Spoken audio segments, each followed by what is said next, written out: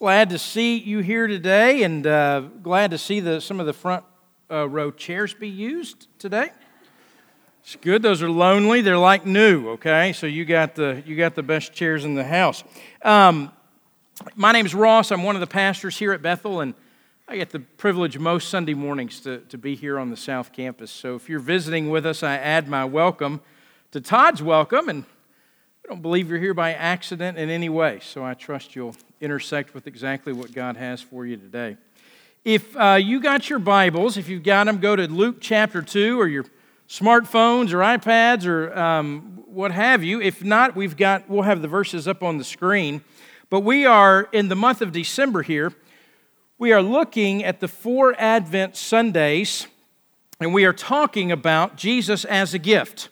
Last week we looked at Jesus as the gift to the Magi, and this week we will consider Jesus as a gift in Luke chapter 2. So he, not just Mary, although we'll look at Mary for a minute, we'll talk more about Mary next week, but mostly we want to focus in on the gift to the shepherds, the nobodies, the not wanteds, and we'll see how God's grace will burst through into their world and into their night, and they will receive the gift of Jesus, His gracious gift. So it's a beautiful story. In fact, Luke chapter 2 is my favorite portion of all the Christmas stories. We, as a family, I read it on Christmas morning. We usually read it here as a congregation on Christmas Eve night. And it's just this beautiful telling. It's very familiar to us, but it is simple and it is profound. It also reminds me of one of my other favorite Christmas stories, and I talked about it, a couple of years ago, but it's the story written by Barbara Robinson, The Best Christmas Pageant Ever. Anybody read this book? Okay. If you don't have it, you should get it. You should read it to your kids or your grandkids or just read it on your own. You don't have to tell anybody. It's great. I mean, it's great. So it's a story about this family called the Herdmans, and it opens up this way. She describes them. She says, the Herdmans were the worst kids in the whole history of the world. And they lied and stole and smoked cigars, even the girls, and talked dirty and cussed at their teachers and took the name of the Lord in vain and set fire to Fred Shoemaker's old broken-down tool house. And the 6 herdmans, she goes on. They don't have a father. Their mother has 2 jobs. They steal lunches. They get in fights. They never really bathe. Pretty much they run wild and terrorize the other kids at school. And as the story opens, you find that church is the safe place. All the other kids feel that church is the safe place for them, because the herdmans would never darken the door of the church. And yet, somebody let out to the herdmans that after Sunday school, they served cookies and Kool-Aid. So they decide they're going to go check this thing out. And not too long after they start going, the church begins to advertise that it's going to have its Christmas pageant. And the herdmans decide that they want to try out for this. Well, this creates a scandal not just in the church, but all the townspeople, because these were not model Christians, much less model citizens, all right? And the parents are all rebelling against the idea of the herdmans being cast in the pageant, particularly Ralph and Imogene as Mary and Joseph. In fact, nobody would let their infant play Jesus to be taken care of by them. Everyone assumes that it's going to be a disaster. Well, the story's great because it ends with how it ends. They experience this surprising grace of this Christmas story that we're going to read here in just a moment.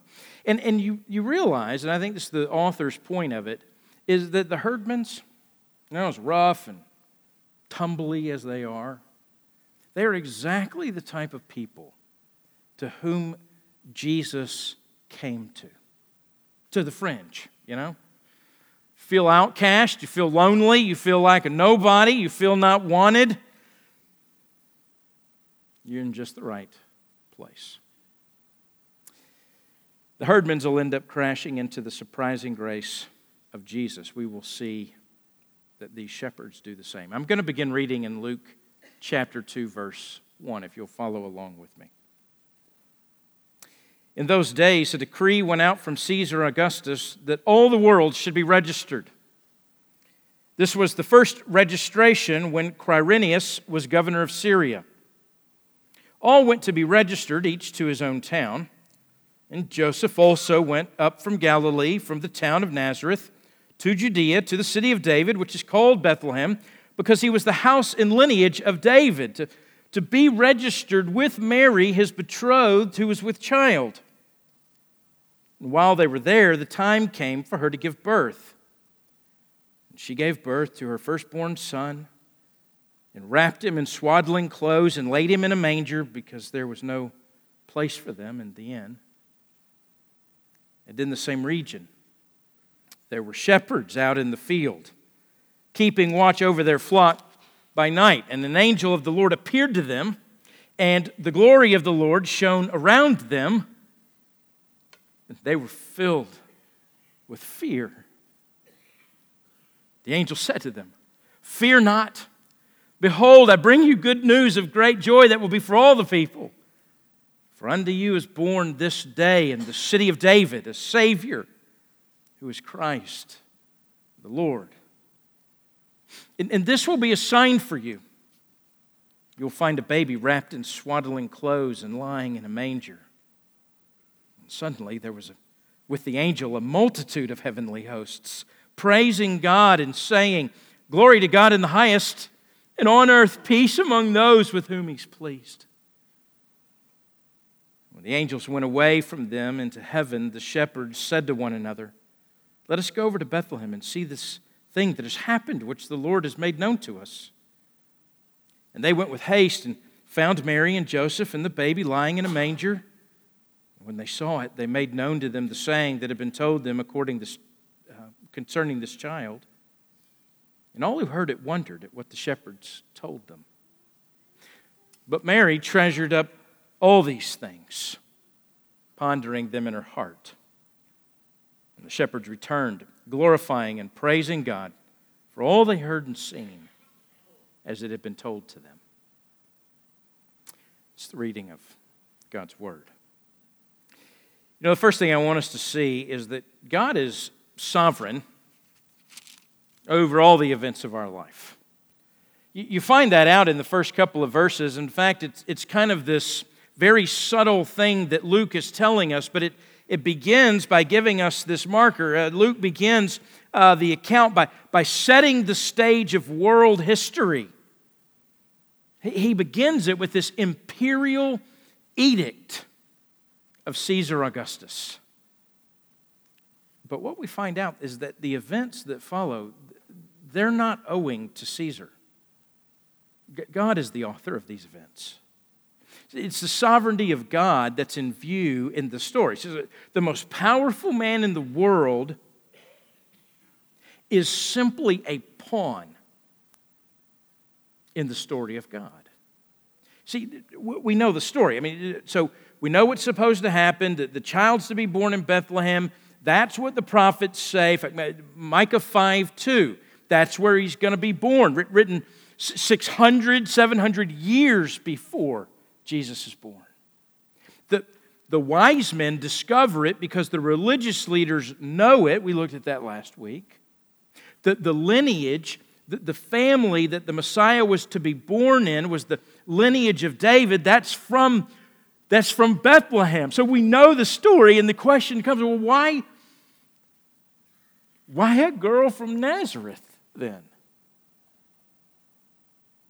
Some 90 miles away and a 5-6 day journey.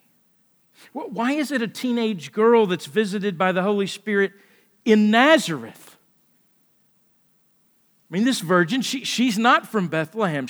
She's all the way on the other side of the country. I mean, why not, for the sake of ease, for crying out loud, pick one in Bethlehem? Why does the story begin in Nazareth and not Bethlehem? Well, I think this is because God is going to choose to exert His rule. God's going to get the glory. And what looks like an act of Caesar is actually a perfectly timed move of God, because all things are under His control and all movements are by His hand, which reminds us this morning that God is not efficient as much as we want Him to be. I mean, as much as we want to help God write the story, we have to remember this is His story. It's His plan. Your life fits into His plan. He doesn't fit into your plan. I mean, so from before the foundations of time, which means before there were heavens and before there was the earth and before there was the sun and the moon and the stars, before there was such a thing as time and space and a 24-hour day, God ordained this day. Before the creation of man, God planned the incarnation. God created what would become, and He would ordain the day His Son would enter the world. You know, as Caesar sat in his palace and made his decree, I am sure he thought he was exercising the supremacy of his own will. But actually, he was just a tool in God's hand. Because God had promised that the Messiah would be born in Bethlehem. And God's making sure that promise would be fulfilled. Well, the other thing you see is not just God's sovereignty in all situations, not just the situations written about in Luke, but in all the situations in our life as well. We also see that God is going to forge a beauty in the midst of incredible humility and weakness, and might be what I'd call loneliness. So I argue that maybe the story here is where it is most profound. The most significant act of God comes in the most simple and lonely way. See, we've come to think in the last 100 years that the most important events on this planet are the ones that get covered by the news. We have come to believe that the most important people on this planet are the ones that are wealthy and powerful and famous. And yet the Bible doesn't see things that way at all. In fact, I'd argue that a world peace summit held among the nations is not nearly as significant as a father or a mother or a grandfather or grandmother opening God's Word with their family. Not as significant as if you're serving in the church and you volunteer and you're leading a group of 6-year-olds or a group of 6th graders around God's Word and helping them understand the deep and profound significance of God's love for them. See, those are the most significant moments. See, one of the striking things about Luke's narrative is how simple it is in contrast with how great the events are. So, interesting. So when my oldest daughter was born, Maggie, it was a party. I mean, it was a celebration. I mean, the delivery room was filled with nurses. The doctor who delivered her was there. The pediatrician popped in. You know, had to kick the grandmothers out. The lobby was filled with people doing line dances and had balloons and cigars and, you know, cameras and video cameras and when we used to have those things. Leslie, she was high on drugs. And I mean, it was awesome. That's not this story.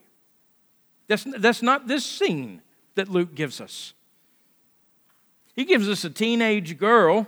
The man, if he was even a man, you know, was an old teenager. I mean, his frontal lobe hadn't even developed. They're in an animal stable, and they're alone. We don't get much detail beyond that. Maybe it's because, you know, as Luke, he tells us at the beginning of his gospel that he's interviewed everybody. You know, he's made a thorough study. He's like a journalist. He's examined all the facts out there. I'm sure he talked to Mary about it. I mean, the experience is common enough to any woman who's delivered a child. There's not much detail. But we know it's simple and they're alone. And the child is born. And then she wraps the child tightly in a cloth. And then she lays him in a feed trough. You know, we think about that, and then the picture of our nativity scenes and all, you know, when we have our pageants, you know, they're wooden troughs, but it's not what it was. If you were to go there today to Bethlehem, you'd go and you'd see that there are caves that shepherds used to use to keep their sheep in or around the hillsides, and so they would put their sheep in, they would put their livestock in, it would keep them safe, and there would usually be a trough that was hewn out of the stone that would hold water or hold feed.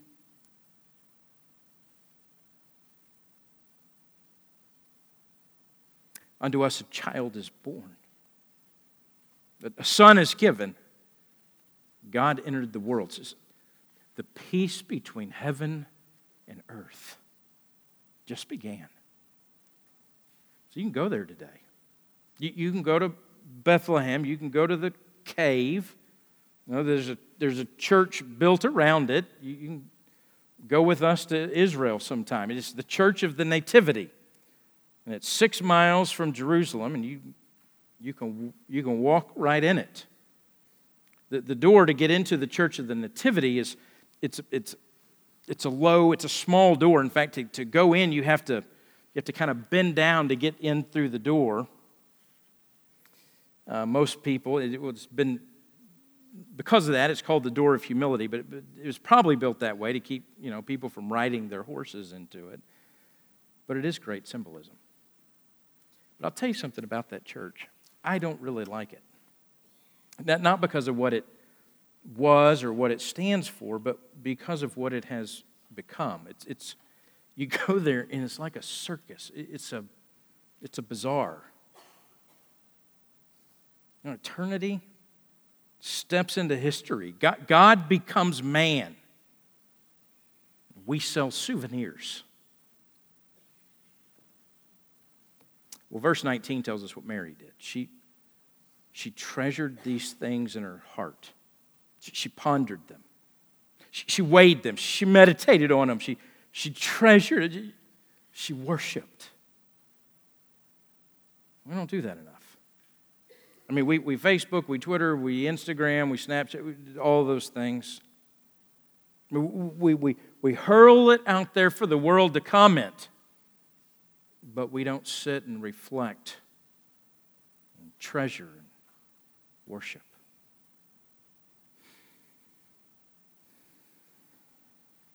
I think the reason that Mary treasured these things in her heart because the night was too holy for words. I mean, it was simple. It was lonely. It was holy. It was glorious. She treasured it.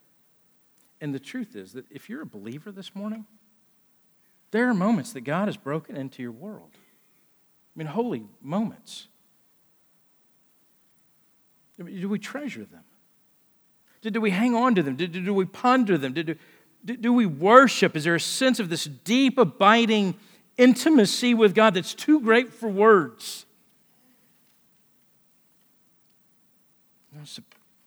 This surprising, overwhelming grace that comes into her life. Mary's a great model for us here. I mean, don't let the season go by and not sit and ponder and treasure. Ask God to break in to the season for you. Well, you get to the scene I want to focus on, and it begins in verse 8. The same region where the shepherds were. They're out in a field and they're keeping watch over their flocks at night. The baby's born, the scene changes here, and we're taken to the hillside outside of the city. And it's nighttime, and there's a group of shepherds there. And then an angel appears, and he is, this angel, the first preacher of the gospel. And that's what it means. I bring you good news of great joy. Now listen, regardless of what you've seen on TV, angels are scary. You know why you know that? Every time you see an angel in the Bible, you know what they say? Fear not. They say that because they're terrifying. I mean, they have come from the presence of God, and now you're looking at them.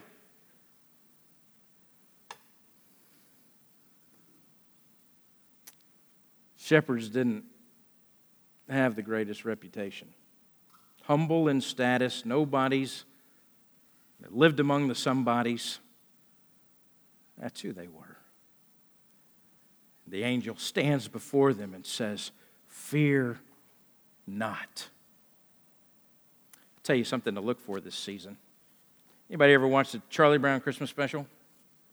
It's great. I mean, it's not my favorite, but it's great. Scrooged is much more my favorite, but not everybody can be Bill Murray, okay? But the Charlie Brown Christmas special, it's a particular favorite in my household. I can say that. In fact, I just witnessed 2 nights ago my daughter and my wife reciting every line of it. And so I'm sitting there and I'm like, I just do not know this movie that well. So they're watching it and reciting it, which is like sort of surround sound stereo happening there. And so I'm looking it up, and I'm like, okay, what's the story behind this? And I know about Charles Schultz, I know about Peanuts, all that stuff, and was looking. I found the most interesting thing. So it was an interview with Schultz, and he was talking about Peanuts. He was talking about the characters, and there's a little bit of him and all the characters. But he says the character that I most identify with is this character Linus. He's Charlie's best friend, Lucy's sister. And Linus is the one he carries the security blanket everywhere and sucks his thumb. But he's also the intellectual. He's the theologian. Schultz said, of all the characters, I'm probably most like Linus. And in all the cartoon strips and in all the productions of it or whatever, you always see Linus with his security blanket. Except for one time. Charlie Brown will say in the Charlie Brown Christmas special, he gets fed up, "Can anybody tell me the meaning of Christmas?" Linus chimes in and says, I can. Then he comes to the stage and the spotlight comes on him and he says, "Dim the lights, please." And he begins to recite the Christmas story, the one we just read. And when he gets to the place of fear not, you can look for it, he drops his blanket and puts his hands up. And it's as though Schultz is saying in that moment, look, all the insecurities, all the doubts, everything fades away when we hear, "Fear not, for unto you a child is born. A Savior is given." Schultz is a genius. And I want you to know that. Well, they're lowly men. The angel is sent to proclaim the good news where the gospel is preached for the first time. And it's good news of great joy. And you know who it's for? Unto you. It's personal. It's intimate. It's for you. The lowliest, the weakest, the most marginalized, the nobodies among all the somebodies. He's born for you. And then Luke, or the angel, I guess, gives us the description of Jesus. Three words that are put together here that you find together really nowhere else, although they are all true nonetheless. He is the Savior, who is Christ, the Lord. Unto you. It's the last time the angels will be the preachers of the gospel, by the way. This honor will now be entrusted with men and women and children, and the shepherds were the first of all of us. Well, I want you to look at verse 13. It says, suddenly there was an angel with the angel, or suddenly with the angel, a multitude of the heavens, multitude of the heavenly host, praising God. It's actually a breathtaking scene when you think about it for a second. The one angel left the shepherds shaking in their boots. Can you imagine what the picture of an army of angels would have done? Maybe you think about it this way. It takes one angel to deliver the news. It takes an army of angels to respond to it. And they sing, "Glory to God in the highest." It gives us an idea of the magnitude of the event. They're like the first Christmas carolers. You ever been Christmas caroling? You know, it's like this, willed act of humility. The heavens come and carol the nobodies. Peace on earth. Caesar Augustus was summoning the world under peace, the Pax Romana. He was doing it to increase the burden of taxes. God was summoning the world to fulfill His word, to establish the throne in His Son, to uphold His promises with justice and righteousness from this time forth and forevermore. The next time you see an army of angels, do you know when it is? It's Revelation chapter 5. It's toward the end of all ends, and there's a scroll there, and it has these seals, and inside the scroll is kind of the last chapter. It's the last word. It's the real beginning of the real end, and everybody's been waiting for the end to come, for God's kingdom to finally come into fruition. And there's this one of the angels asks the question, well, who's worthy to open the scroll and to break its seal? In fact, John, the Revelation writer, he becomes very anxious about this. And then finally, you see that the myriads and myriads and thousands of angels begin to sing, "Worthy is the Lamb who was slain to receive power and wealth and wisdom and might and honor and glory and blessing." It's the next time we hear their chorus. Well, I want to show you one last thing, and then I'll end it. But in verse 12, look at what it says. It says, "For unto you, and this will be the sign for you," the angel tells the shepherds. This is going to be the sign. This will be the sign. You're going to go there and you're going to see the sign. Well, what's the sign? And here's the sign. That you'll find a baby wrapped in swaddling clothes and lying in a manger.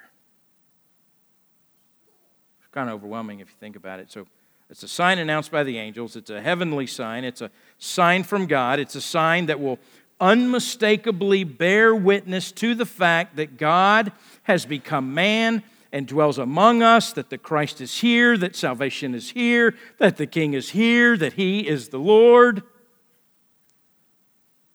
And the sign is that you'll find a baby wrapped in swaddling clothes and laid in a stone feed trough. What's the sign? It's going to be a baby wrapped up like a mummy laying in a stone trough. It looks like a tiny coffin. That's the sign.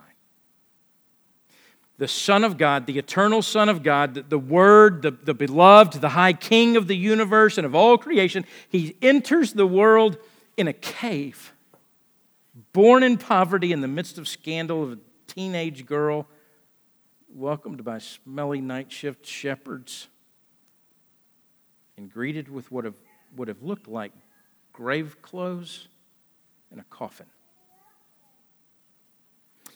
That's the sign. And then it all, of a sudden, begins to make sense once you get near the end of the story.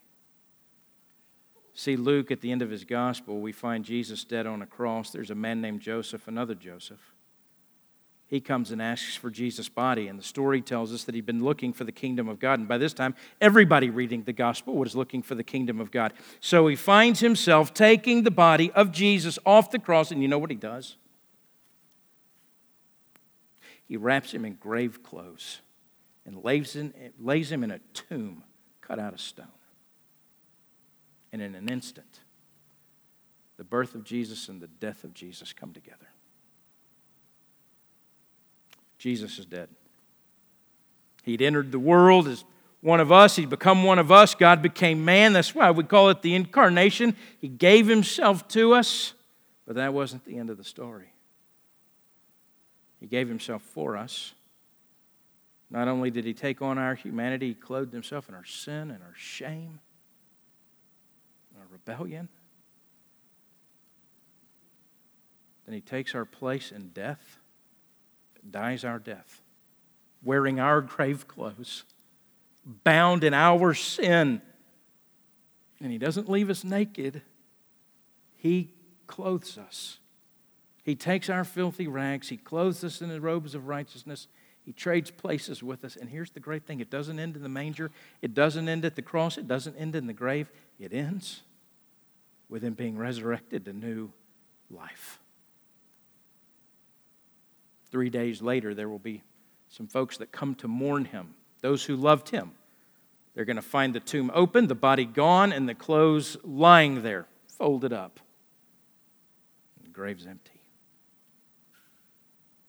You know who the gospel's for? It's for these shepherds. It's for the grieving mother that came to find her son after he was dead, but he's not there. For a scandalous woman who loved Jesus, who was also present. For a friend who betrayed him. Maybe his best friend betrayed him in his greatest hour of need, in Peter.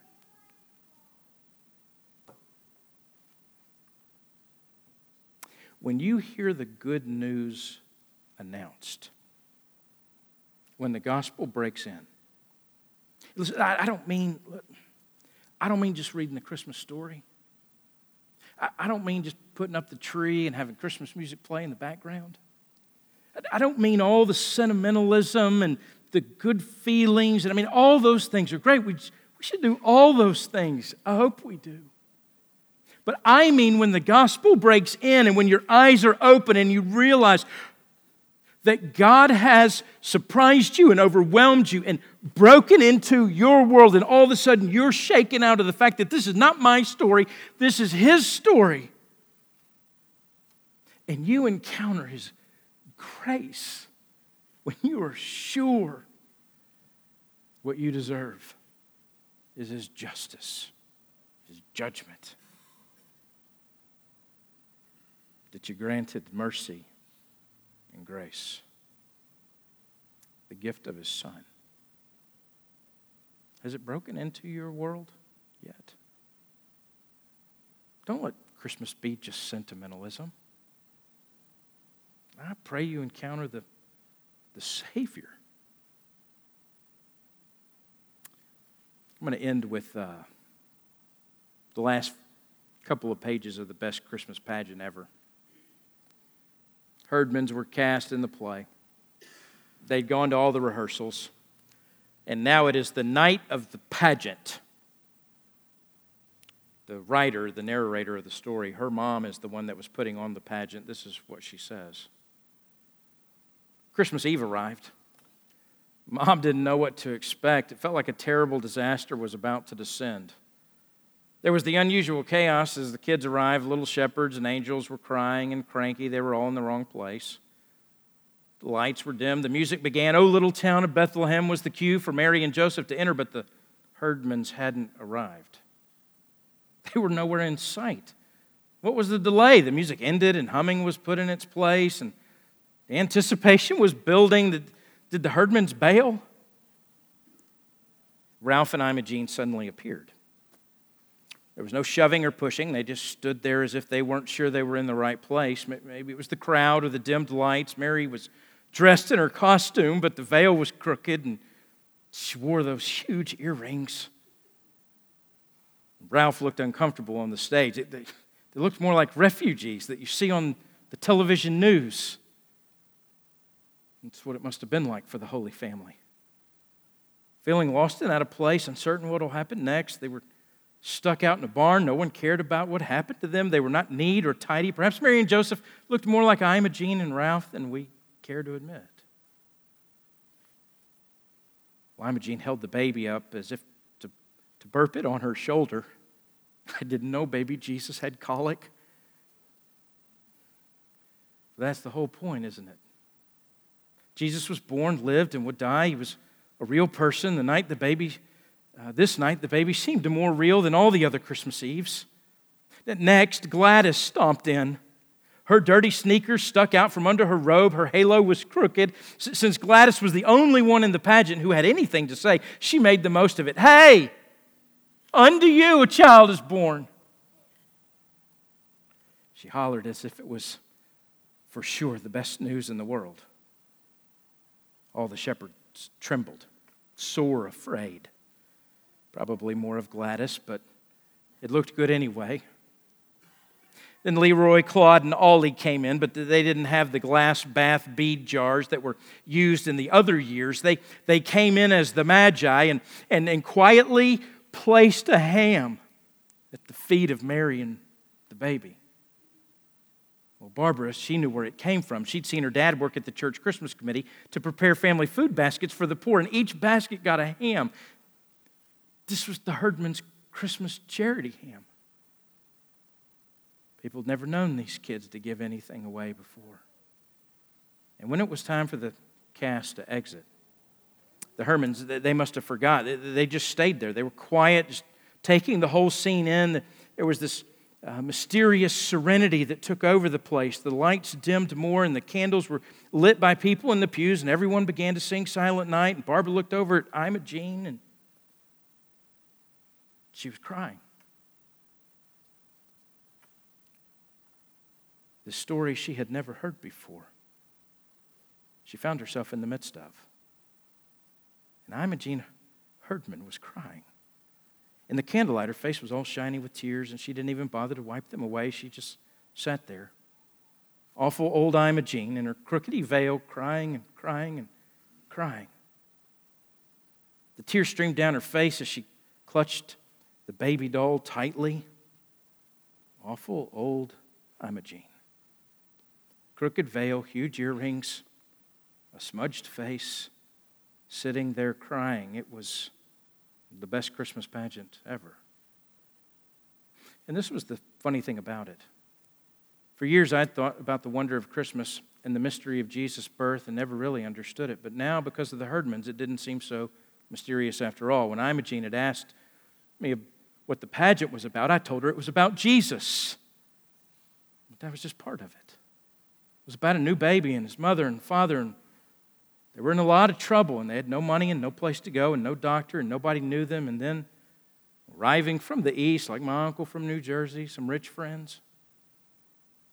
But Imogene, I guess, she didn't see it that way.